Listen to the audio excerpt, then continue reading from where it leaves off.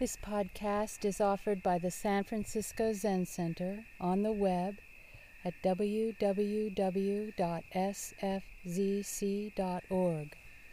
Our public programs are made possible by donations from people like you. So we're now at the midway point of our 7-day sesshin, and I imagine perhaps you're feeling a little bit more settled and or maybe touching maybe deeper currents. Deeper currents of our conditioning.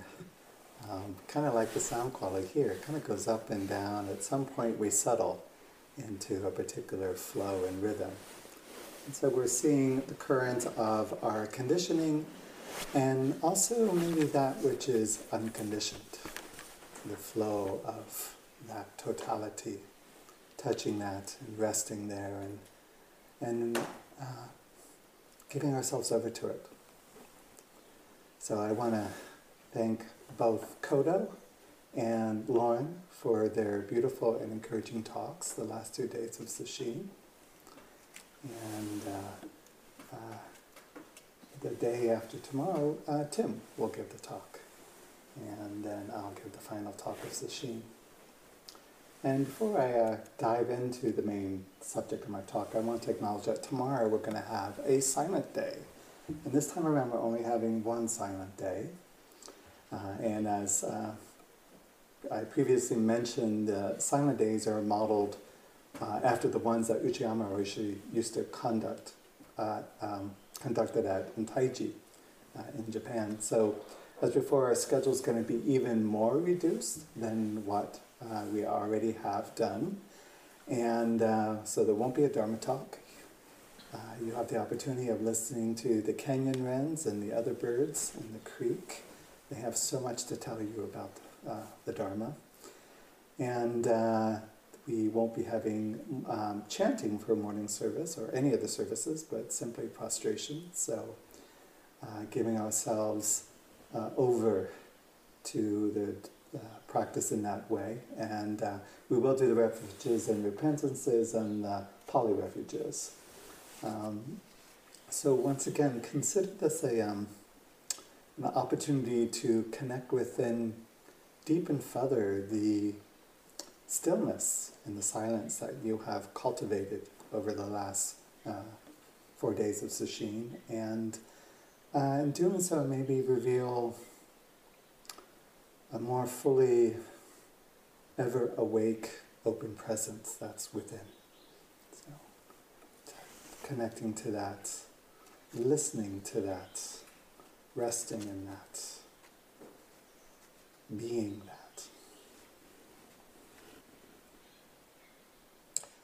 This morning I'd like to attempt to weave together some thoughts on the topic of choice, choiceless awareness, and free will.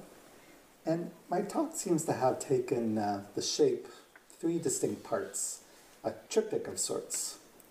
And so there's a preface, and there's the main body, and then there's a proscript of sorts. And we'll see how well they fit together or not. And for the preface, I want to offer a poem by the Zen Center alumna Jane Hirschfield. And I expect you might be familiar with this poem. It's titled "The Tree."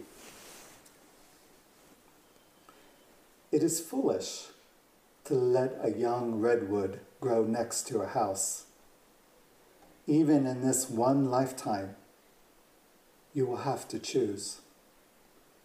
That great calm being, this clutter of soup pots and books. Already the first branch tips brush at the window. Softly, calmly, immensity taps at your life.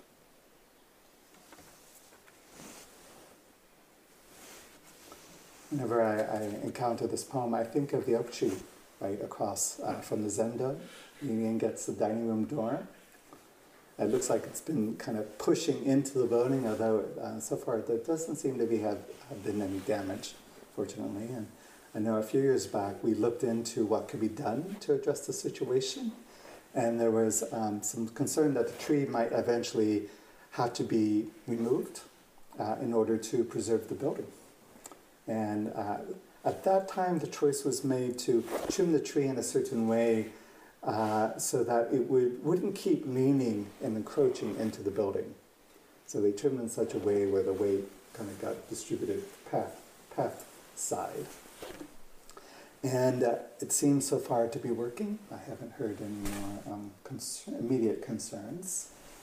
But someday, who knows, we may need to actually choose to either cut the tree back further or take it down altogether, or something that's not so likely, perhaps reconfigure the structure of the building in order to give way to the tree and preserve the tree and accommodate its natural growth. So I wonder, what choice will we make then? But then again, maybe the choice will be made for us. Maybe the tree will just simply fall over. Or maybe a great wildfire will someday burn down both the oak tree and the dining room before we ever get to see which of them prevails in the competition for space in our affections. Even in this one lifetime, you will have to choose. That great calm being this clutter of soup pots and books. So one way to interpret the options presented here is to ask ourselves, with what do we ultimately align ourselves? With the natural world and all its insistent magnificence? Or with the messy, mundane world of human affairs? And given the current state of climate chaos, it seems that a large percentage of humanity has already made a decision. Or perhaps the choice is one of a spiritual nature, between aligning ourselves with the great calm being of our true nature, or with the narrow clutter of conditioned thoughts, emotions, and trivialities that occupy our attention and obscure our clear seeing. Do we embrace the immensity of the unknown, or settle for the familiar but limited? Which do you prioritize? How do you decide? And even if we choose to sidestep the choice for a while, at some point, something will come tapping at our window, gently perhaps, but persistently, reminding us that not to choose is still a choice.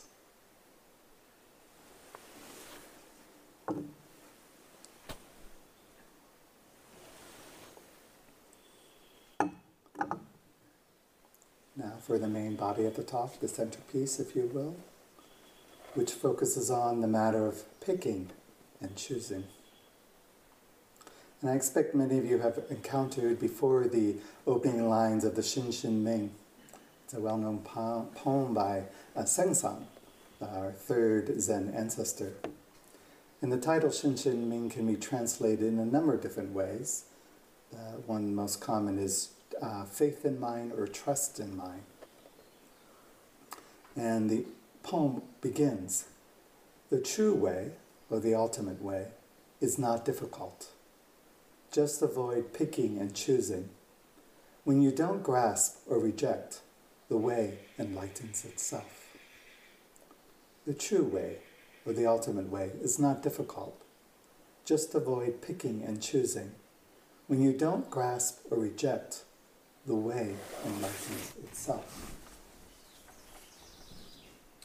So we have here the essential teaching of Buddhism.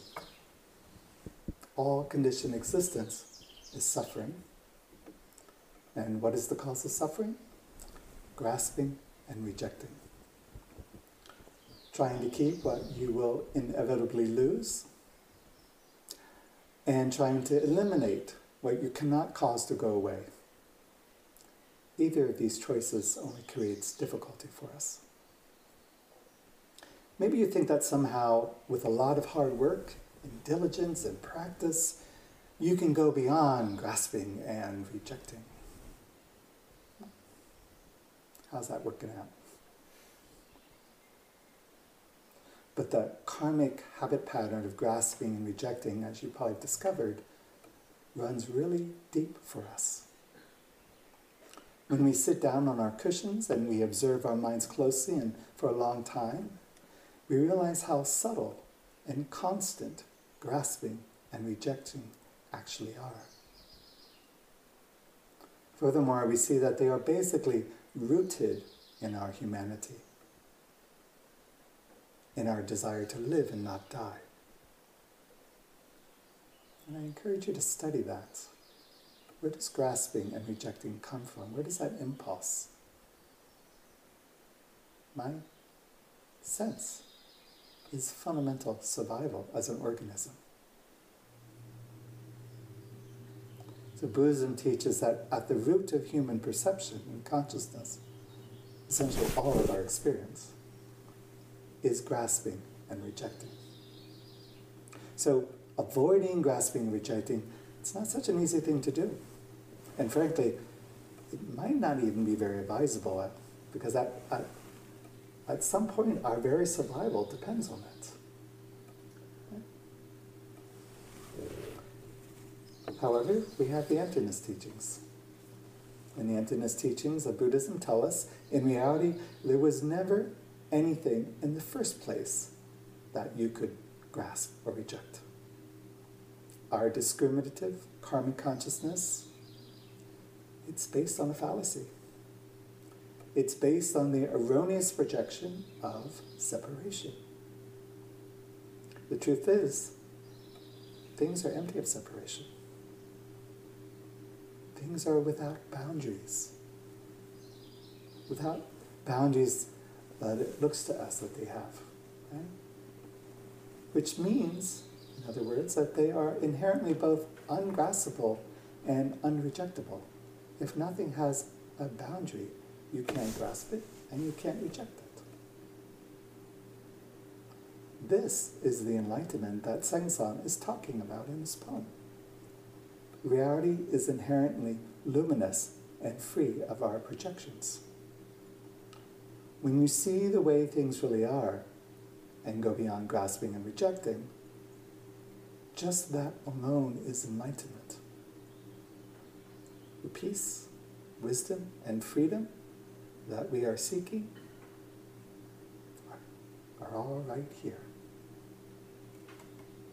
So the true way is not difficult. Just avoid picking and choosing. When you don't grasp or reject, the way enlightens itself. Other translations of the first sentence include, the great way is not difficult. Just have no preferences. And then, the great way is effortless for those who live in choiceless awareness. I like this last one, even though frankly it takes some poetic license. During this week of sesshin, as we're engaged in gathering the heart-mind through the practice of zazen, we're endeavoring to refrain from grasping and rejecting, and course in the true way. And we're doing so perhaps with varying degrees of ease and difficulty. The true way can be understood as both the way of reality, of things as it is, as the Sukhi Roshi would say, and the path of practice followed by the Buddhas and ancestors. Now you may be utilizing a number of different approaches in your meditation of the true way, including mindfulness of the breath and body. And you might also at times be engaging in the practice of shikantaza, of just sitting, of doing nothing but sitting. The zazen of shikantaza invites a type of choiceless awareness, of breath and experience. and discourages any preference for one manifestation of breath or experience over another. And once the mind has learned to rest in breathing and develop some stability and calmness, you can then open up the field of attention to whatever is there, whatever reveals itself. So you simply sit in the middle of your experience just as it is. You have no agenda regarding what it is to be mindful of. So it's not mindfulness in the sense of directing your attention. It's just a wide open, diffused attention. And you're not for or against anything that shows up. One way this choicelessness expresses itself is as the activity of no activity or non-doing. And as Dogen reminded us, when sitting zazen, one is also manifesting the wondrous realm beyond karma, beyond action, beyond cause and effect. I sometimes think of shikantaza as the practice of infinite trust. Trust that we can be ourselves without attempting to change, fix, do, or even attain anything. Trust that when we just sit, we are embodying the Buddha way, the way of awakening itself. Every single person who engages in shikantaza, just sitting, must discover for themselves what it means to rest in bright, wakeful, open awareness. And so the attitude to sit with is one of total openness, total receptivity. We lay the discriminating, calculating, and choosing mind to rest. Let it settle. Let it be quiet. And allow life to come to you. Allow the call of the canyon wren to come to you. Without reaching out for it or resisting anything that you may find unpleasant. This is not so difficult, is it?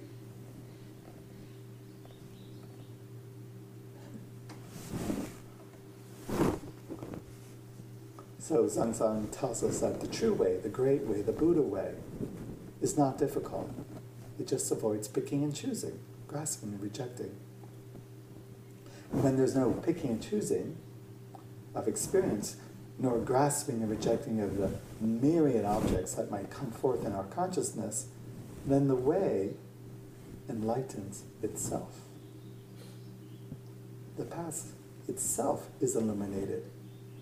Or rather, I think of it as the path is self-illuminating. The way reveals itself. What a great sesshin instruction, don't you think? How many preferences have arisen or will arise for us as we sit together this week? In this very moment, can you notice how many preferences are coming up? Seem innumerable.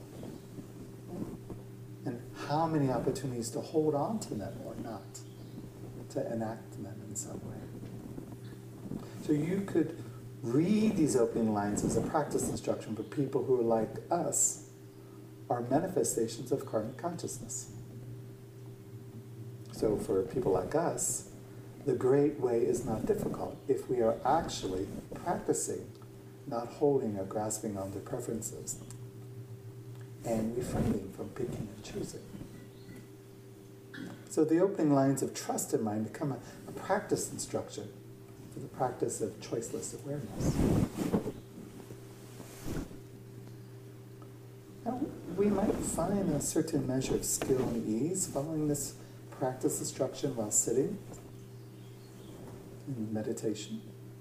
and letting go of discriminations and preferences over and over, and simply allow things to be as they are. But at some point, we need to get up from our seats and return to the world of karma, the world of activity and discrimination, of picking and choosing. What then? The minute we rise up from our meditation seat, suddenly the one true way, the path before us, bifurcates. Or more likely, it splinters into 1,000 tributaries. And at every moment, we find ourselves standing at a crossroads. And typically one with multiple paths leading in varying directions. And we can never accurately predict where each step, each decision, each fork in the road will eventually lead. Some may lead to great opportunities and happiness, and others to despair, loss, and suffering. Either way, the path forward is one that will be determined and shaped by our particular karma. So there is the way of non-action, or non-karma, when we are on our meditation seats, and then there's the way of action, and karma beyond them. Of course, this is where the myriad difficulties typically arise for us. The Buddha's teaching about karma has a lot to do with this aspect of our lives, the places where we have choice, and how we make choices. In our everyday life, we do have preferences.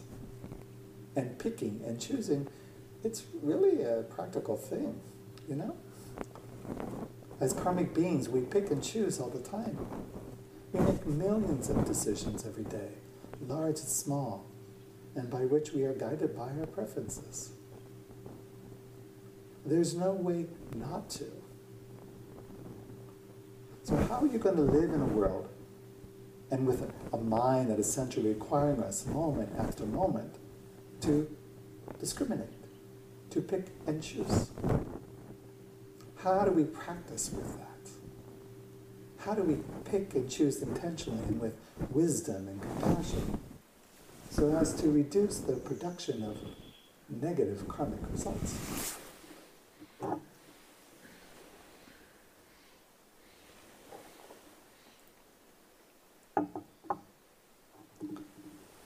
Despite the uncertainty that shrouds every decision, we still need to do the best we can. What are the choices there? And this is where mindfulness comes in. Mindfulness is the light that illuminates our path one step at a time. Mindfulness allows us to see one moment ahead in the fog of uncertainty. And the practice of mindfulness brings us to that place where we see that we have choice, and we take up responsibility for our choices with a clear intention. And the path of practice is about seeing and aligning with reality, with what is, and skillfully meeting the moment. So we want to be present for what is, for things as it is. But as we are present for what is isn't static. What is actually an ongoing process of change and movement, and one that's continually tapping at our window. The teaching of karma tells us that the present moment is part of a causal chain of cause and effect. There's a cause and effect, and the effect is a cause for the next thing. And it just goes on and on. It's beginningless and endless. And furthermore, we can see ourselves in this, think of it as a great stream of cause and effect. We find ourselves here, in the present moment, in that stream of cause and effect. The stream of change and impermanence. So the question is, how do we relate to this river of change and impermanence? And this, of course, is where our practice of clarity can provide clarity. And we can learn how to, again, come back to rest, to be present and mindful what is going on in this moment. And we can do it in the midst of any activity, as you probably know. Right? And then when we pause and we rest and we stop, we see the places, the gap, the space, where we have choice, where the moment of choice is. Right? A turning point. And if a person doesn't see that they have a choice, then there's no choice. If we live deluded, we can't see what's going on. Right? If we can't see what's going on, then we don't see that we have a choice about what we do with our lives. And the more carefully we investigate, the more sensitive we get to the reality of this present moment. And then the more we see that there's a lot of choice in each moment about how it is that we react and respond and behave. And when the greater array of choice that we have, the places for choice that we can see, the more choice we have and the more responsibility that we can take for ourselves, our lives, and our actions. And of course, as a person sees no choice in their life, sees no place where they can make a choice and make a difference, then they will most likely feel like victims of life. Victims of the sway of causes and conditions. And I often note when I fall into my kind of self-pity, woe is me, right? I somehow have given up a sense of seeing where choice is possible and taking responsibility for myself in making a choice. It doesn't mean that I may like the choice or the options available, but I kind of disempower myself in those moments. And once I can kind of get out of that mind state and reclaim the power to decide, then I can once again claim my agency. And I could, see then that I can actually send or affect an influence on this kind of whole causal chain of cause and effect. So again, the teaching of karma has to do with the place of choice, the choices we make. And there's a lot of subtlety and nuance that we can discover in our study of karma. Now in the path of practice, the primary choice, the choice before all other choices, is to open to what is. In each moment we can choose to either open to the way things are, to reality, or to close ourselves from it by contracting our attention. But can closing ourselves off from reality really be considered a choice? I recently read a quote by the Zen teacher Ansan Hoshin, who said, "Only the choice to open is a choice. Everything else is compulsion." Only the choice to open is a choice. Everything else is compulsion. In other words, everything else is just habitual volition and kind of predispositions which drive our karma. And as we've heard before, acting out of our karmic predispositions is what makes for our character. So in a manner of speaking, these predispositions and habits make up the default settings of our personalities. I've also read that the term karma can be translated as following the momentum of tendency. Following the momentum of tendency. So we can either be led around by our karma, following the momentum of tendency and compulsion birthed by ignorance, or we can make the choice to break free. And seeing that there is a choice and breaking out of the momentum of tendency requires, from a Buddhist perspective, that we practice with mindfulness. And if we think about it, only the practice of mindfulness is actually a choice. Right? Everything else is delusion and compulsion. When you choose reality instead of giving it to compulsion, it might actually surprise you. When you choose reality, it's not what you expect because it's not based on your expectations. It's not based on your ideas of how things should be or are going to be.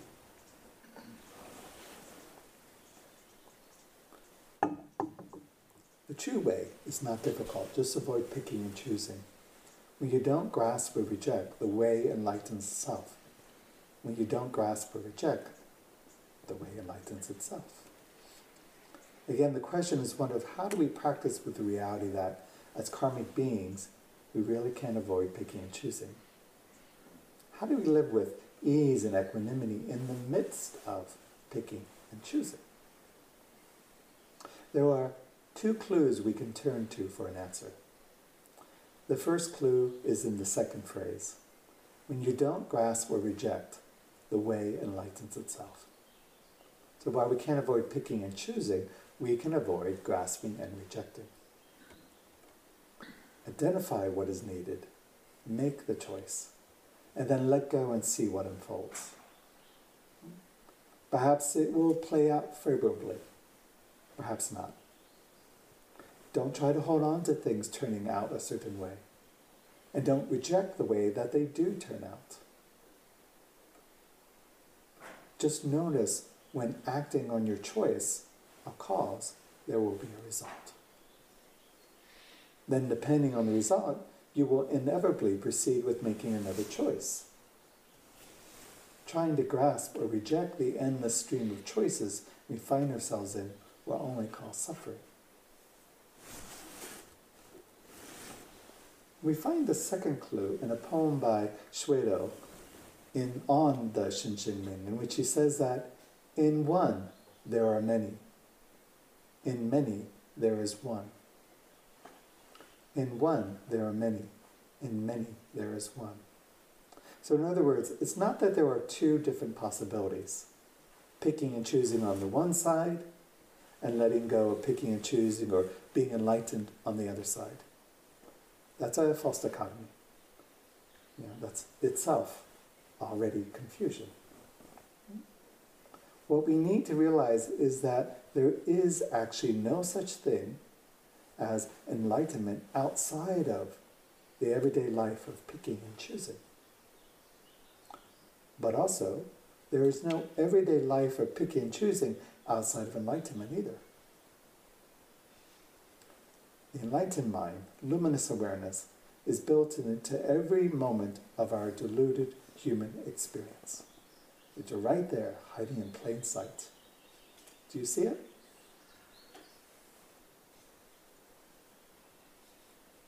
Buddha nature is in every moment.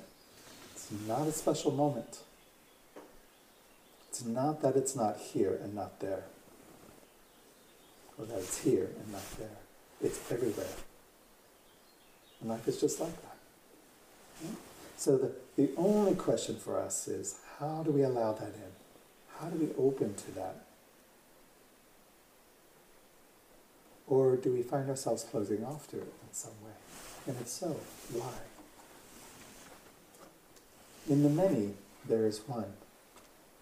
So in picking and choosing, enlightenment is already there, beyond the picking and choosing. In the one, there are many. So in the moment of kind of serene union, gathering, sesshin, gathering of the heart, mind, and experience everything as one, if you will, the whole world's multiplicity and diversity and confusion and violence are right here with you on your peaceful meditation seat while Tassajara Creek is flowing. The birds are singing. It's spring here in the valley. Nothing is left out. So practically speaking, how does this work? It means that in every moment of ordinary activity and thought, I have to pick and choose. And of course, I do that. And I'm going to do it based on my karma. based on my personal situation, based on my personality, my character, the circumstances I find myself in. But not only that, I also do it based on my dharma training. I do it based on my vows and my commitments and the precepts. Every choice I make will be both right and wrong. But the opposite is also true. Everything that I pick up will have some benefit somewhere. And every moment that I live will be a moment of appreciation and learning. So whatever I get or lose in the moment, I have to accept it. Then in the next moment, I'll find myself in a radically new situation. Can I open to that one as well?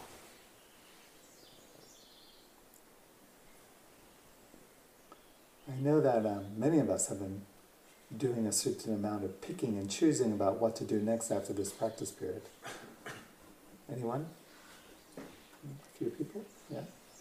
For some, the decision may feel kind of weighty, and we might feel some anxiety about how to make it. Right?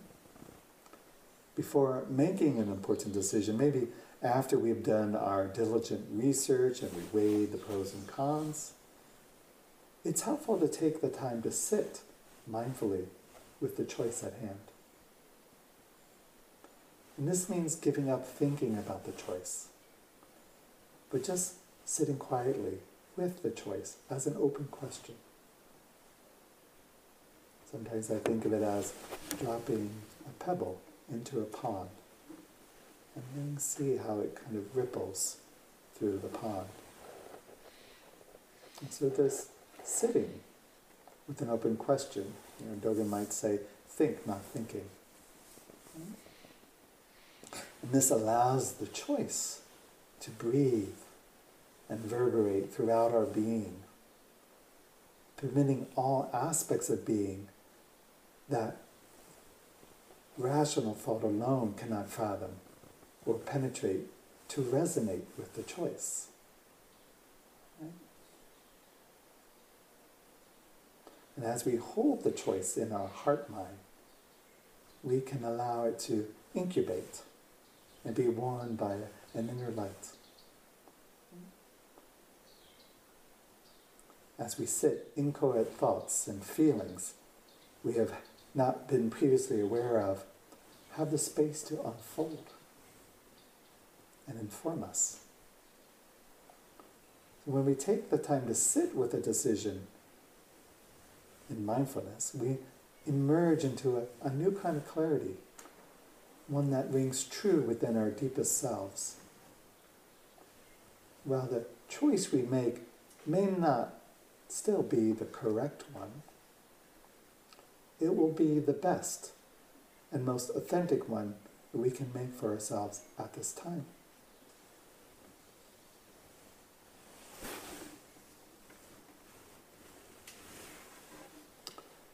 So in the last 10 minutes or so of my talk, I want to offer a postscript of sorts.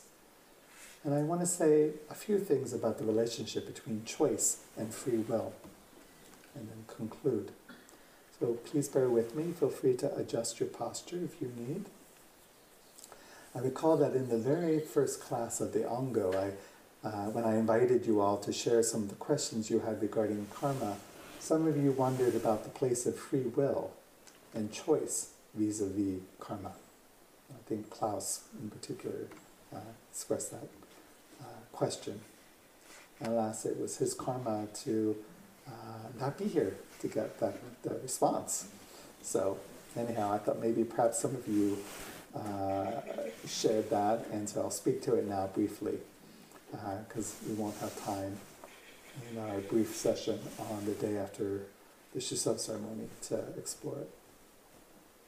So when we speak of karma, or intentional action and choice, then we also need to understand the place of free will in both setting intentions and making choices. And according to one dictionary that I looked at the word free will is the freedom of humans to make choices that are not determined by prior causes or by divine intervention. So in other words, free will means that humans are inherently capable of deliberating and making choices that are not determined by outside influences. Now, we don't have much divine intervention in Buddhism, but we certainly do talk about prior causes and interdependent influences. And so given that, if we follow the dictionary definition of free will, it doesn't look like there is free will in the view of the Buddha Dharma, because the teachings say that everything that happens, including choice, is determined by conditions and causality. And typically, philosophical arguments around free will take either a deterministic bent, implying that all events are somehow determined by factors outside of human will, such as the laws of nature or God or destiny or something else. Or they go the route of indeterminism, meaning that there's no such thing as free will, and events are mostly random and not necessarily caused by anything. So what's the Buddhist orientation to free will? The shorthand answer is that Buddhism doesn't take a specific stand on the question of free will, but neither does it propose that we have nothing to say about the course and unfolding of our lives. You get the middle way here? You hearing the middle way? Mm-hmm. So while the question of free will doesn't figure prominently in Buddhist writings, as it does in Western theology, philosophy, and psychology, it's actually a topic that was addressed indirectly in the early Buddhist writings. In a 2011 article in the Journal of Conscious Studies, the author and Buddhist practitioner B. Alan Wallace said that according to these early Buddhist writings, the Buddha rejected both determinism and indeterminism as understood at that time for pragmatic and ethical reasons. In essence, the Buddha taught that all events have a prior cause and that our lives are deeply conditioned by cause and effect, or karma, thus refuting indeterminism. And he taught that we are personally responsible for our lives and actions, thus refuting determinism. But the Buddha went even further, as he also rejected the idea that there is an independent, autonomous self, either apart from or within the skandhas that make choices and acts in the first place. And Wallace writes, thus, the sense that each of us is an autonomous, non-physical subject who exercises his ultimate control over the body and mind without being influenced by prior physical or psychological conditions is an illusion. And that, it seems, pretty much refutes the notion of free will. And then there's another well-regarded Buddhist monk and scholar, Wapala. In his book, What the Buddha Taught, he acknowledges that the question of free will has occupied an important place in Western thought and philosophy.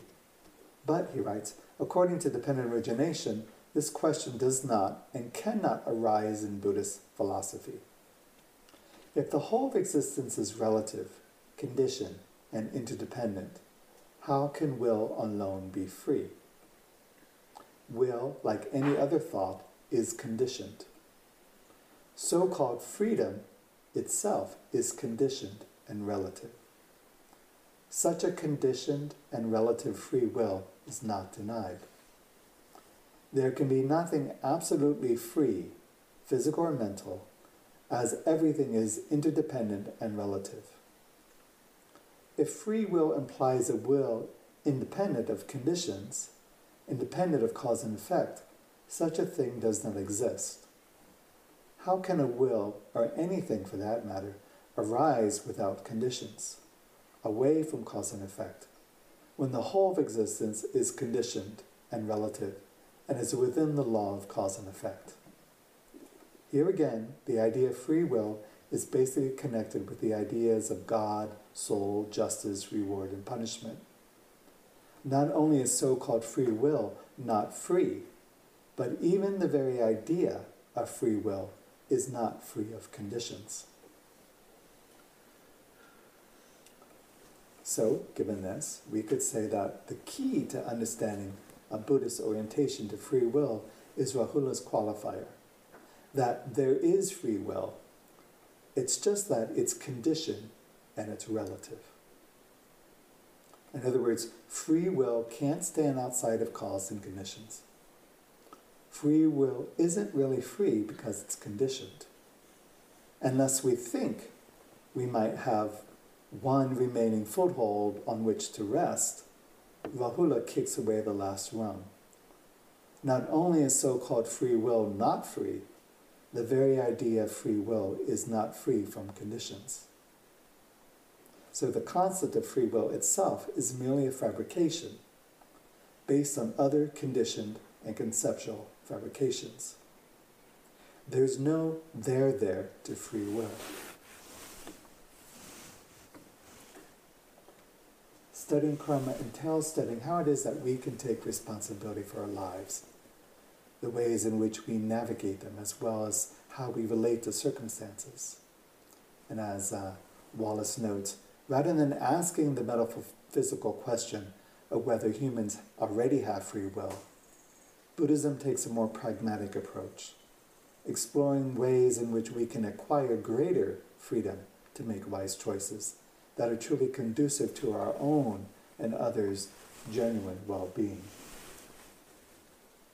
So it's not so much is will itself free, as we're saying it's conditioned. It's the matter of a question of, is the human free to make decisions? So to reiterate once more, Buddhism teaches that no matter what happens to you, no matter what's going on, you always have some degree of choice about how you respond and what you do next.